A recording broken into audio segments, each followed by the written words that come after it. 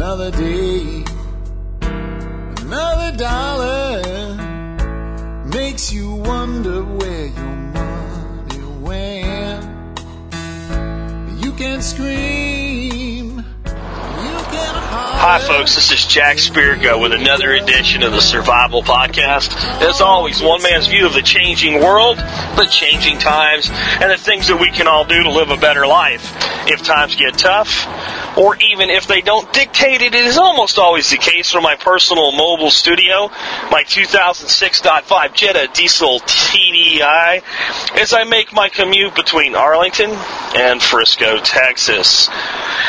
Folks, once again, I'm on the road. This is episode 140. This is Thursday. It is February something. I'm not sure if it's February 12th. It is. Thursday, February 12th, 2009. That means for all you men, tomorrow is Valentine's Day Eve. And what that means is if you want to send your wife, honey, girlfriend, significant other something at her office, it needs to be there at her office by tomorrow.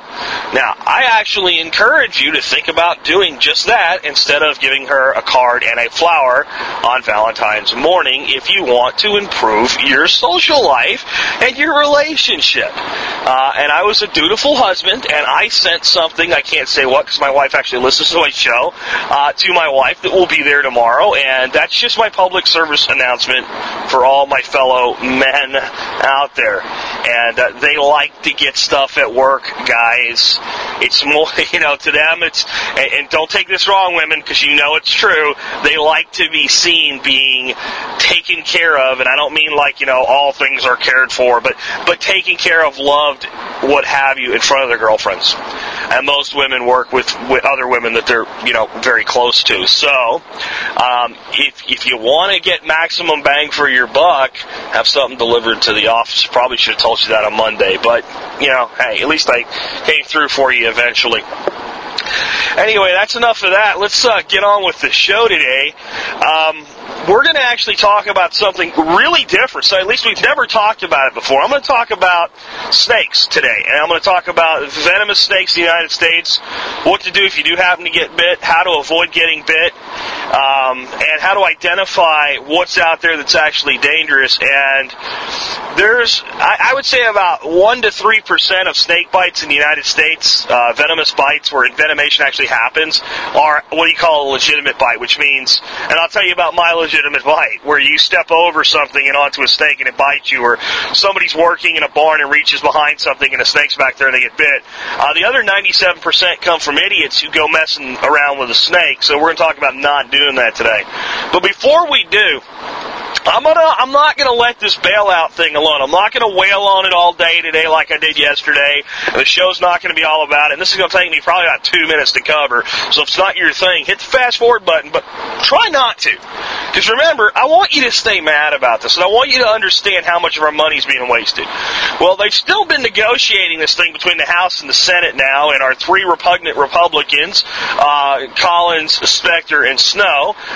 We need to target Specter for elimination from office. That's becoming a consensus on the forum of one way we can make a statement about this. This guy's up for re-election in 2 years. And if we all band together across the United States, we can get rid of this guy and primary him out and keep, not give that seat over to another Democrat who's going to do all Specter would and worse.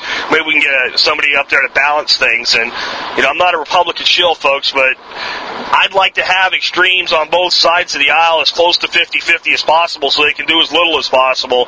So let's try to put some balance back into Washington.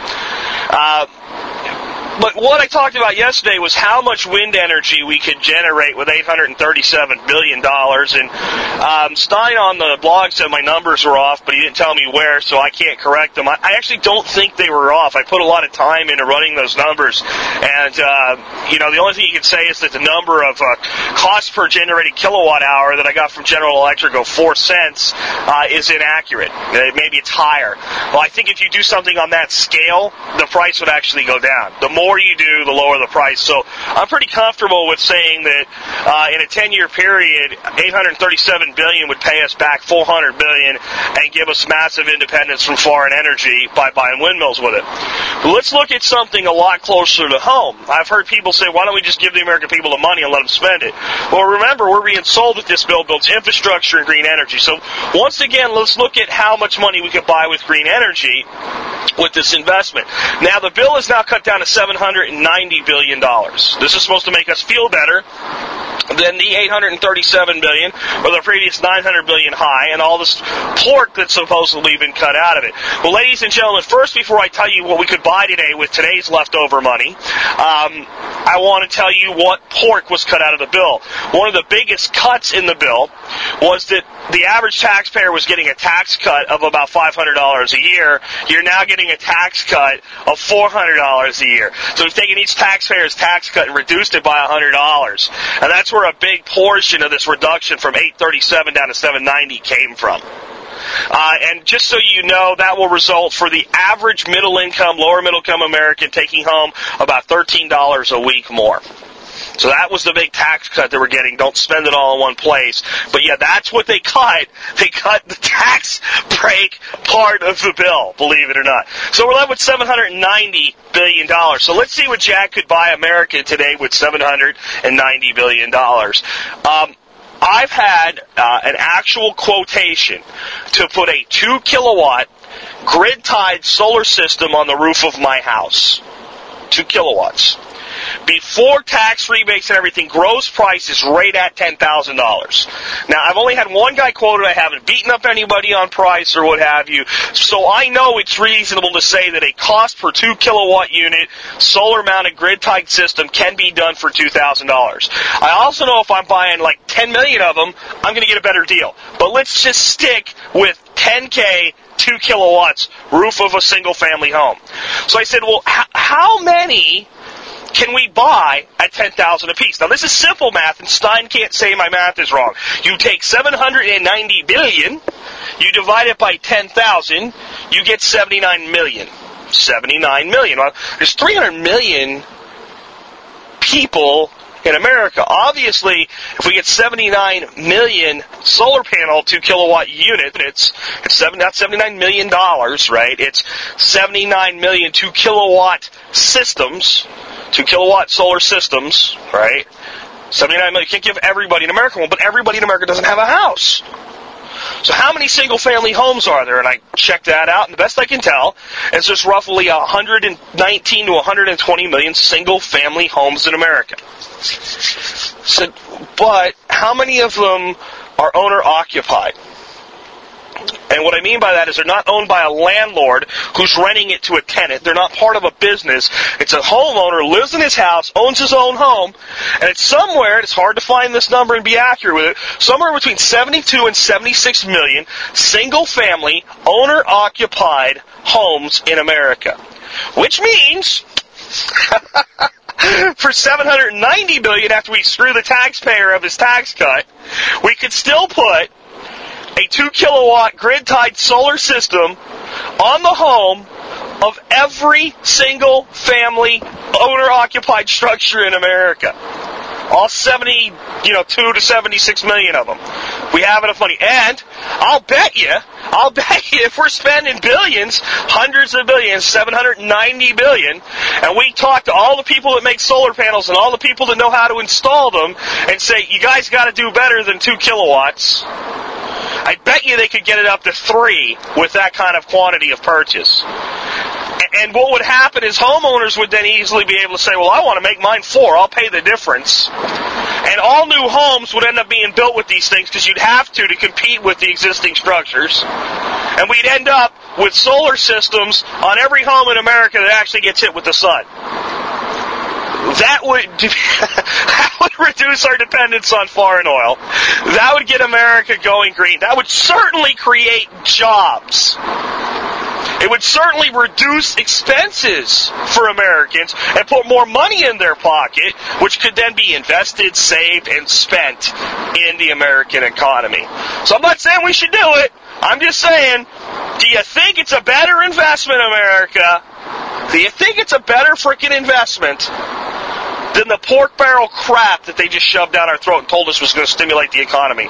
Which one would you rather buy if you had no choice? A gun to your head, you must spend the $790 billion. All right, let's let that go. Let's move off of politics and economics, and let's get on with the show about snakes. All right, so if you are like a lot of Americans, you may have a very distasteful view of snakes. You might look at snakes, and maybe you're one of the people that were brought up in a religious household and taught that the serpent was the symbol of the devil. Now, you go back and read Adam and Eve, it never says the serpent was Satan. It talks about the serpent as the serpent and the serpent alone, and it's also because the serpent strikes fear in the hearts of men. That's why the symbology is there. The snake is not the devil, folks. All right? The snake is a creature like any other on planet Earth. The snake is a creature that has a purpose. If we got rid of them all, you would see a plague of rodents like you cannot imagine. And odds are you have no idea how many snakes live in your backyard. And I don't mean directly in your backyard. I mean right around where you live. It's probably quite a startling number if anybody ever did a real census for you and told you how many there are. Now here's the good news. The vast majority of them are non-venomous. They can't hurt you. And I'm going to talk a little bit about how you identify venomous and non-venomous today. And here's the good news for that. There are only 4 types of snakes in the United States that are native to the United States that pose any threat to man. Now, there is a gotcha in here. There are people that keep, gaboon vipers and Australian taipans and, Indian cobras and crap like that. And one of those people could have an escape animal get out. So you can't just go, it's not one of the 4 Jack said, so it's safe. You have to identify it anyway to know that. And you really shouldn't do that unless you're experienced. You should just stay away from it. But, 99.9999999% of the time, if it's not one of the 4 types of snakes, not species, but types of snakes that I'm about to give you, it's completely harmless if you're seeing it in North America. These are rattlesnakes. Now, there's about 16 species of rattlesnakes, but a rattlesnake is not difficult to identify. They all have a very similar shape of the body. Most of them, unless they're real young and haven't shed yet a few times, have rattles. They behave a certain way. They have the large, pit viper-shaped head, etc. So, if it's not a rattlesnake, step 1, you're not dealing with a venomous snake. Next thing is it a water moccasin or cottonmouth? The cottonmouth is the proper common name. I won't give you the Latin name because you won't care or remember it. But the cottonmouth is the proper common name. In some parts of the country, we call them water moccasins. Again, this is a very distinctive animal. It's one of the most misidentified animals. There's more harmless snakes killed because somebody thought it was a cottonmouth than any other snake in America. Because if it's in the water and it's thick-bodied and it's black, we're going to kill it. That's how a lot of, I hate to say this if you're one of them, that's how a lot of ignorant rednecks think. It must be a water moccasin, it's in the water. Not the case. But if you identified it's not a water moccasin, then the next logical thing was, is it a copperhead? Okay? The copperhead is actually very closely related to the water moccasin, believe it or not. They're also a very distinctive snake. Now, I'm not going to describe the way these snakes look. You can go look them up online and very quickly learn the identifying characteristics of these 3 pit vipers in America, which are the 3 most dangerous snakes that you're likely to encounter in America because they're the most likely to bite you and envenomate you, even if you don't mess with them, if you happen to get a legitimate bite. Again, I'm going to tell you about my legitimate copperhead bite in just a minute. The 4th is called a coral snake. It is only in certain parts of the United States. There's a limit to how far north it will go. They look a lot like what's called a scarlet king snake or a scarlet snake, or certain types of milk snakes. And they are red, black, and yellow. Very beautiful little animals. The way you identify the color patterns, and I'm hesitant to do this, but I'm going to go ahead and do it. There's a mnemonic for it that's very easy to remember. Red on black, good for Jack. Red touches yellow, killer fellow. All right? And it is that simple. Plus, coral snakes will have rings that completely circle the body, where scarlet snakes generally have more like a saddle. Now, there are some milk snakes that have complete concentric rings. They're not native to North America, Central America, South America. Cinnalone milk snakes are an example, but they still follow the color rule. Red on black, good for Jack. Red on yellow, coral snake, killer fellow, all right? Now, here's the thing about coral snakes. Very small mouths, very non-aggressive creatures. People barehand them, which means pick up a venomous snake without any protection, without really worrying about getting bit, and don't get bit all the time. Stupid. Don't do it. Probably venom-wise, in fact, I would say venom-wise, ounce for ounce, most venomous creature in North America, other than the black widow spider and brown recluse spider, all right? It was very, very bad if you get bit by a coral snake, but there's very, very few bites, because they have such a small mouth, they really need to chew the venom in.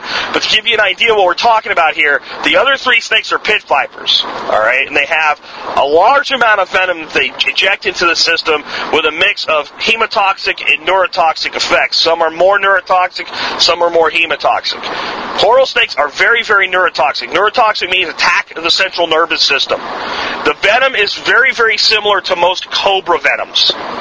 So leave red, yellow, and black, and you don't know, leave it alone. And they will, no one steps on a coral snake and gets bit in the leg. They're too small of an animal. It's always the hands that people are bit on coral snakes, because they pick them up. You don't pick them up, you almost have no chance. So I'm not going to talk much about coral snakes from here on out. And if they're not native to your area, you're not likely to see one, because they can't handle the cold, even just overwintering and hibernating very well. They're a southern species.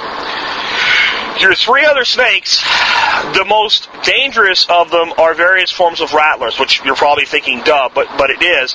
And there are some rattlers that are more dangerous than others. Eastern and western diamondbacks.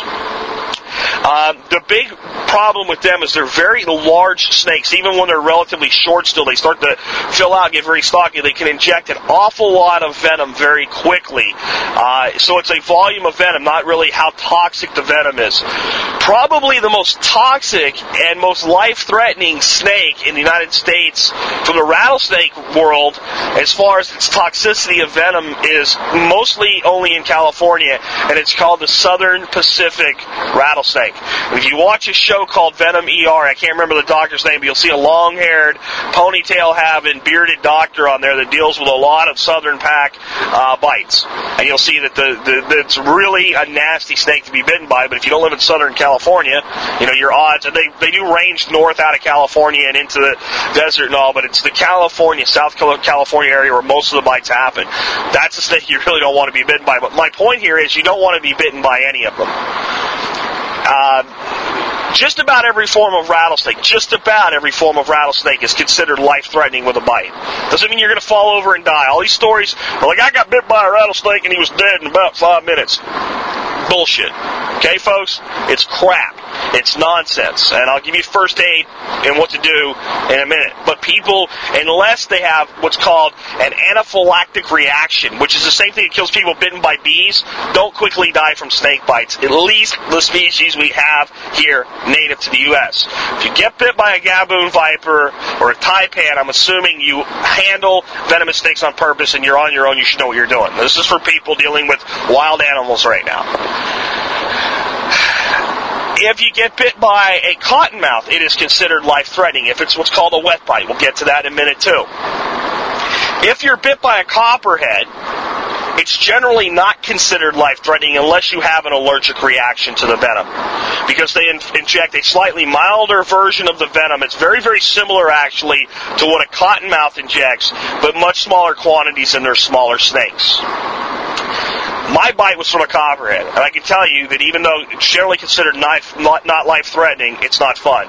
The venom is very destructive to the surrounding tissue. I was out fishing. I had just turned 18. I stepped over a blowdown, which is like a branch blown over a trail. It was a very, very large copperhead in the neighborhood of a little over 3 feet, very thick, old, big snake laying underneath the log, and I stepped on his back and he bit me in the calf. I don't blame the snake. I can't blame the snake. It was cool out. That's going to make them naturally sluggish. And I was in an area where I knew they were, and I stepped over something without seeing what was on the other side. I made the mistake. He did what a snake was supposed to do. I actually then knew how to handle venomous snakes already. I had kind of a mentor that I grew up with in Florida that had taught me a lot about that, and got a branch and moved the snake. I didn't kill it, even though it had just bitten me, and obviously at this point had envenomated me, and moved it well away from the trail and let it go. That tells you how I feel about snakes. Is, will I kill them or not? Only if absolutely necessary. And I just walked back to the car. I took off my hip boots, hip waders, if you have large rubber boots that went all the way up. Verified the bite had penetrated all the way through the rubber and into my calf. 2 fang marks, quite widespread apart for a copperhead. This was a big snake. Pushed on them, some blood and some discolored fluid came out. That's a bit of venom. We'll talk about first aid in a minute, but you could try to suck venom out. You can try to push it out. It doesn't really hurt anything, but generally it doesn't really do much either. The venom, once it's in, begins to spread immediately. It's like being injected with a hypodermic syringe and then trying to push it out. You think you're pushing out venom. Mostly what you're pushing out is blood. Sometimes you will see a bit of venom on your skin, and it's the venom that was left as the fangs were coming out. And if you see that, that means you probably got a lot of venom inside. So I knew I had a what they call a wet bite, which means the snake did not just hit with his fangs and not inject venom. I knew there was a venom injection. It was starting to swell. It was starting to get painful. Very quickly, actually, I walked back to my car. I drove to a convenience store, went inside, told the lady what happened. She kind of didn't believe me at first, and then she did. She dialed 911 for me. They sent an ambulance. They took me to a hospital in Pine Grove, Pennsylvania. The doctor looked at it initially and decided that it was probably a rattlesnake bite due to the fang differential, and I had to argue with him about what it was, and eventually he did accept the fact that it was a copperhead. The anti-venom treatment is the same, and a lot of times they don't even do anti-venom treatment for a copperhead. They treat you for symptoms and infection and what have you, because you don't risk anti-venom. Some people are allergic to the horse serum that they make anti-venom with. The guy decided that Crofab anti-venom, which is what's used for all pit vipers in North America, was probably worth administering to reduce the local effects and to make sure that I didn't have too severe of a reaction to the venom, just because of the size of the snake. And they gave me 3 vials, and to give you an example, for a rattlesnake bite or a cottonmouth bite, a typical dosage would be 5 vials of venom. Fortunately, because there's so many timber rattlers in the area, the hospital kept anti-venom on hand, and I did have a lot of necrosis around the general area, but it pretty well healed, and within about 2 years, there was no scarring or marking left. What I can tell you, though, is I did not like it, and had my family not had insurance, health insurance for catastrophic things where you end up in a hospital, we would have had a bill for about $20,000 from a simple copperhead bite to the back of the leg. So snake bite is not just life-threatening, it's also potential to lose limbs. People bit on the fingers often lose a finger from the necrosis, which is just the damage to the tissue. So they're very serious, and that's what I want you to understand, is that I'm going to tell you right now that no one in modern history has ever died from being bitten by a copperhead. Ever. The only report I can find of some guy that died was around 1890, and he was playing with multiple copperheads, and this guy had to be bitten about 20 times by multiple snakes. And he did die. At least the newspaper says he died. And the newspaper article is really kind of yellow journalism. And it talks about him trying to treat himself with whiskey. So this guy was an idiot. So I can't find anybody else ever died from a copperhead. I'm telling you, someone was bit. You don't want it. So, how do we avoid being bit by snakes? Well, the first thing that we do is when we're in areas where snakes might be, and we're stepping over things, we don't behave like 18-year-old Jack and not look where our feet are going. We identify where we're going. We also do not stalk around like we're hunting when we're not hunting. Now, the good news is most of the time when you're hunting, it's cooler out, there's less snakes. I was fishing, this was late in the summer, actually very warm days, but it was a cool morning. That's why the snake was sluggish and probably didn't move off of the trail. But walking with heavy footsteps, creating vibrations in the ground vibrations, is a great way to cause snakes to move away from you before you get there, or retreat down a hole. They do not want to be seen by you. Snakes view humans as predators, not prey. When they bite you, it is a defensive bite. They are trying to protect themselves. They're not trying to eat you. They're not trying to kill you. They want you to leave them alone. So if they know you're coming, they generally remove themselves from the area. They cannot hear. Making loud noises will not make snakes move away. If you disbelieve this, go find somebody with a pet snake, because all snakes are the same. Get down right next to it and scream at the snake as loud as you can. It will not move. It cannot hear you. It doesn't have ears. It hears, if you want to call it that, through sensing of vibrations. So loud noises. Being aware of your surroundings, and the number one way to avoid being bitten by a snake is if you do not have proper training on how to handle snakes, and you see one, leave it alone. People try to kill them, they get bit. People try to catch them, they get bit. People try to move them, they get bit. Very few people see a snake, there's a snake, I'm not going to bother it, and get bit. It almost never happens. In fact, as soon as you've seen it, you're less likely to get bit if you don't touch it, because now you know where it is. So you're not going to accidentally grab it or accidentally step on it, because it's right over there. Now, what if you live in a residential area and you find a great big diamondback rattlesnake in a woodpile in your backyard? What should you do? Well, if you shot it or killed it in some safe way for you, obviously not safe for the snake, because you knew what to do and you knew how to do it, and you've decided this snake cannot stay in my home, I'm not going to call you an ignorant redneck for killing a snake in your backyard. I understand that. You got dogs, you got kids, you got other people to worry about. I understand that.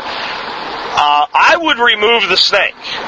And I would take the snake somewhere where it's, natural habitat for the snake, away from people, and I would release it. I would do that because not only do I know how to do that, but I have the equipment with which to do that. I would call somebody like me if I didn't, and I'm actually available for snake removal in the local Dallas-Fort Worth area if somebody needs a snake removed. I don't advertise that, but quite a few people do know that I'll come with my hooks in my bags and get rid of a snake. All right? But there are professionals that do this for a living. You can call animal control and have the animal removed. Those, that's another safe thing to do. And then basically you just need to observe the animal from a safe distance, all right, until the animal control people get there, so that when they get there you can say this is where it is. Odds are it may move and go somewhere and conceal itself, and it's going to be very helpful to them if you're able to say he's under that shed. He went under there, he hasn't come out. So they know exactly what they're dealing with. Taking a picture of the animal, if you can do it safely before animal control gets there, will help them identify it, because they may get there and go, that's a rat snake, leave it alone. It's not dangerous. And you may be okay with that. You may say, I still want it out of here, and then they may get rid of it for you. But they'll also know for a fact, hey, that's a western diamondback, or that's a red diamond rattler or something, and I'm dealing with something dangerous here when they're trying to find it. Because removal specialists get complacent because people call them all the time for rat snakes, corn snakes, and things like that. Bull snakes are often mistaken. A lot of the rat snakes and bull snakes, when they're threatened, these are harmless animals, but they're scared, and they try to make you go away, so they hiss, they puff their head up as big as they possibly can, and they rattle their tail on the leaves or anything else they can to get a rattle. And then people go, it's a rattler. It's not pretty easy to tell the difference. All right. So that's the big thing. Don't touch an animal if you're not trained in. Watching Steve Irwin or Marlon Perkins on TV is not training in how to handle snakes. I don't handle snakes like Steve Irwin did. I don't even handle snakes like Marlon Perkins did. I don't put my hands on a venomous snake if I go to remove it. I use a hook and a bag, and I use a technique that comes from a guy who's just actually a legend in the reptile keeping business. And it's actually embarrassing, but I can't remember his name right now. The book is called The Keeper and the Kept, and he talks, and there's another book called Snakes and Snake Hunting, where he talks about going out and gathering venomous snakes for the Staten Island Zoo's collection. And his method, which I adopted as my method, is using a bag on a net frame and a hook, and simply using the hook to maneuver the snake into the bag. So you have the bag on a pole with a frame, a loop frame, and you have a bag looped over it. You back the snake into it. Rattlers are very easy to get the back into that bag. And once they're in there, you flip it over a couple times and you twist it, and the snake is in the bag, and you never, ever have to put your hands on the snake. Amazing. And it takes a little bit of practice and a little bit of knowledge, but once you get it down, you realize that people that get bit during, that are supposed to be experts, it's ego. It's, I want to touch the animal, and I understand that. There's a certain mystique. But if you don't get close enough for fangs to reach your body, you don't get bit. And if you're dealing with a 6-foot snake that can strike about 4.5 to 5 feet, believe it or not, in total striking distance, and you have a 7-foot pole, you're generally pretty safe. I don't want you to go do it. I'm just telling you how I do it and why I do it and the rationale behind it. If you want to learn to deal with venomous animals, go find a mentor.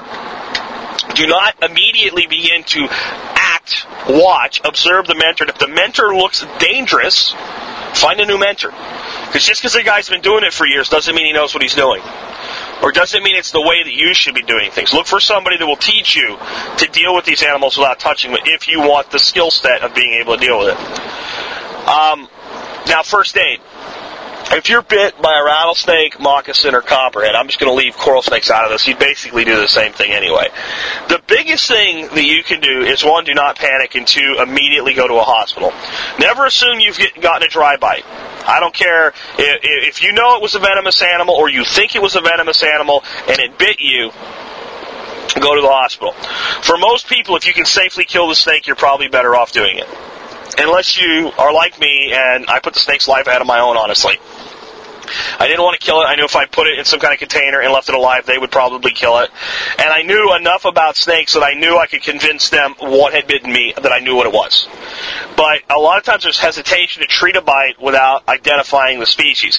Just because it's a rattler, well, was it a Southern Pacific rattler or a red diamond rattlesnake? All right, and yes, red diamond is a type of rattlesnake. I'm not making up a species there. Because one is highly neurotoxic and one is highly hemotoxic, and instead of just throwing crowfab at it, what you're probably going to do is go with a very specific strain of antivenom with certain species. So killing the snake, putting it in some kind of container, and bringing it with you is probably a good idea. Once killed, that snake should be handled with sticks or poles anyway. Dead snakes can kill you. Dead snakes can envenomate you. Dead snakes aren't always dead. But bringing the animal for positive identification is a good idea. If it's a limb, keep it lower than your heart. If it's your arm, don't hold it up in the air. Hold it low. Applying a very light pressure bandage above the bite, between the bite and the heart, can be helpful. This is not a tourniquet. If you put a tourniquet on a pit viper bite, you will probably end up losing your arm or your finger or your hand or wherever you've been bitten, because you're going to stop the blood flow there. What you're trying to do is slow down. You're not even stopping. You're slowing down the spread of the venom through the lymphatic system, not the circulatory system at this point. So a very light pressure bandage. You should be able to put a finger underneath it. Can be helpful. Some doctors say not to do that at all. I'll leave it up to you what you want to do.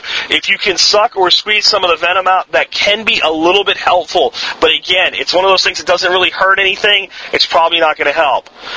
Treating the area for localized swelling with something with like a cool compress can be beneficial simply for relieving pain. But the big thing to do is get to the hospital. Get to the hospital quickly. When you get to admissions, immediately say, I have been bit by a venomous snake. I think it is a pygmy rattlesnake, a eastern diamondback. We have it in a bucket. I need immediate treatment. All right, and if you tell them that, calm and clear, generally you will get very, very quick treatment, and you won't sit in a waiting room with a snake bite. It's happened to people, and it's usually people that start freaking out, and they're like, "Oh, this guy got, he's all right. He's overreacting." When you're calm and assertive, you're generally taken more seriously in emergency rooms, and that's with any injury. Or at least if the person with you is calm and assertive. So hopefully somebody's with you. If not, you may have to drive yourself there.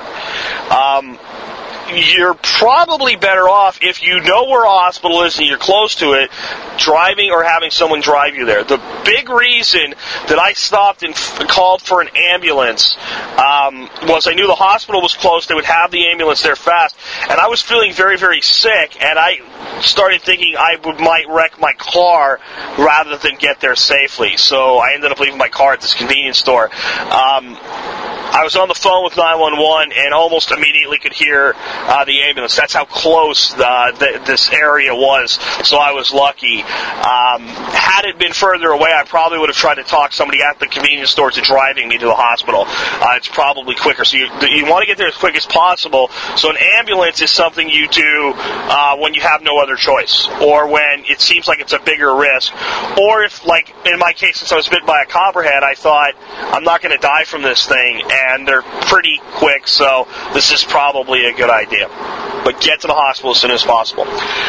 Be clear and concise with your doctor about what happened to you. Some doctors will go, it's probably a drive-by, and they have no reason to believe that. I've read accounts of it. A guy that was bit by a very large timber rattler in Georgia that went to the hospital. His arm is already swollen. His doctor's like, I don't know if we need to treat this with antivenom and risk it. I think it's a drive-by. This guy was an expert. He'd been dealing with snakes his whole life.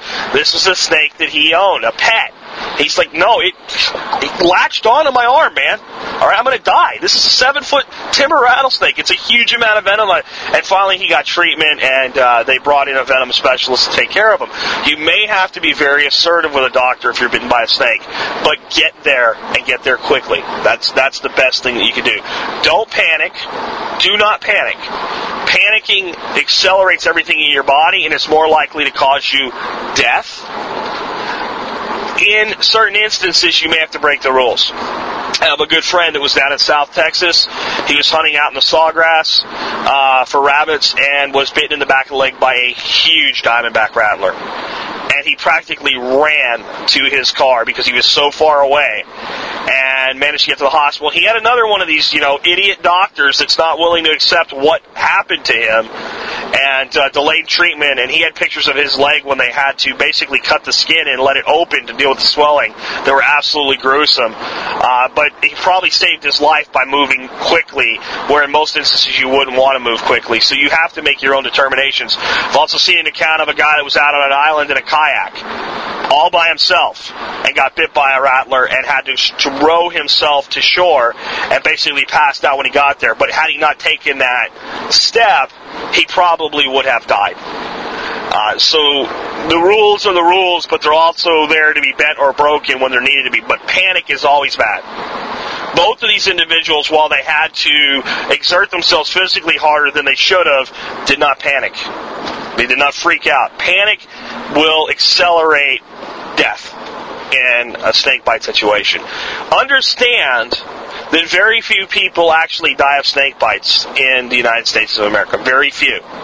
So even if you're bit, the odds of you actually dying are not that great, especially if you go immediately and get medical treatment. I hear stories all the time, Bubba shot the snake and saved my life. Well, he probably didn't save your life. He probably, if it was really a venomous snake, he probably saved you from an unpleasant experience, but he didn't save your life. If it was a copperhead, he definitely didn't save your life. He saved you from a painful experience. And good for Bubba, but let's not over-dramatize these situations. If a dog kills a snake, let's not call the dog a hero that saved somebody's life, because most people don't die of snake bite, and those that do are usually they're dumb. All right, and they don't go get treatment. They're really dumb, and they get multiple bites because they keep messing with the animal after it bites them the first time. Or they're completely stupid, like the idiot up in Washington State that put a rattlesnake in his mouth and it bit him in the throat and closed off his airways from the swelling, and he lived. And if he would have died, I just could have had no sympathy for that idiot. So don't over-dramatize that. Now, one additional piece of advice I've got for you. If you have dogs, believe it or not, dogs actually can handle a bite from a snake a lot better than a person does. Their body chemistry is different and they react differently to it. It's still a very traumatic experience, but there's now a vaccine for rattlesnake bites that you can get for your dog, and it may save your dog's life or limb. So if you have dogs that run out in the country or you live in an area with a lot of snakes, you might want to talk to your veterinarian about getting your dog a snake vaccine. And it is available and it's effective. He can't give you one. It doesn't work on humans. It's for animals only. Last note on the misidentification and senseless killing of animals. Consider this my public service announcement of the week. There's no need to go out and start killing snakes. And anybody that's out there going, oh, good snake's a dead snake, I challenge you. I challenge you as one human being to another to try to overcome your ignorance seriously. And I don't say that to be rude. And I don't say ignorance is a way of making fun of you. I say it as ignorance is a lack of knowledge. And the only reason people feel that way is because they don't have enough knowledge about the situation. Go on Google and learn the few species of rattlesnake and or other snakes that are venomous in your area. Know how to identify them and understand if it's not one of those, it's not a threat, leave it alone. And if it is a threat, you probably can leave it alone anyway. And if it's an area where it could be a threat to animals or children or other people that would be unknowing, and you have to make a choice to kill it because you have to, not because, oh, good snake's dead snake. And then understand this is the big one. All water snakes are not cottonmouths, all right? And just because it's a big, dark-colored snake in the water doesn't mean it's a cottonmouth, and it probably is not. I fish on a lake I've mentioned before in some other shows called Joe Pool. There's a lot of creeks and coves, and in the summertime you see water snakes all over. Very large green water snakes, yellow water snakes, what's called a diamondback water snake. Don't confuse that with the rattler. These are completely harmless snakes. They're occupying a place in the ecosystem. I have not once seen a cottonmouth or moccasin, depending on your geographic location, what you call it, on this lake. Not one. And I talk to, bass boat fishing rednecks all the time. It's like, man, there's moccasins everywhere here. I say, no, there's not. I've seen them. They're up there. They're not water moccasins. Yes, they are. They're big and black, and they got a big head.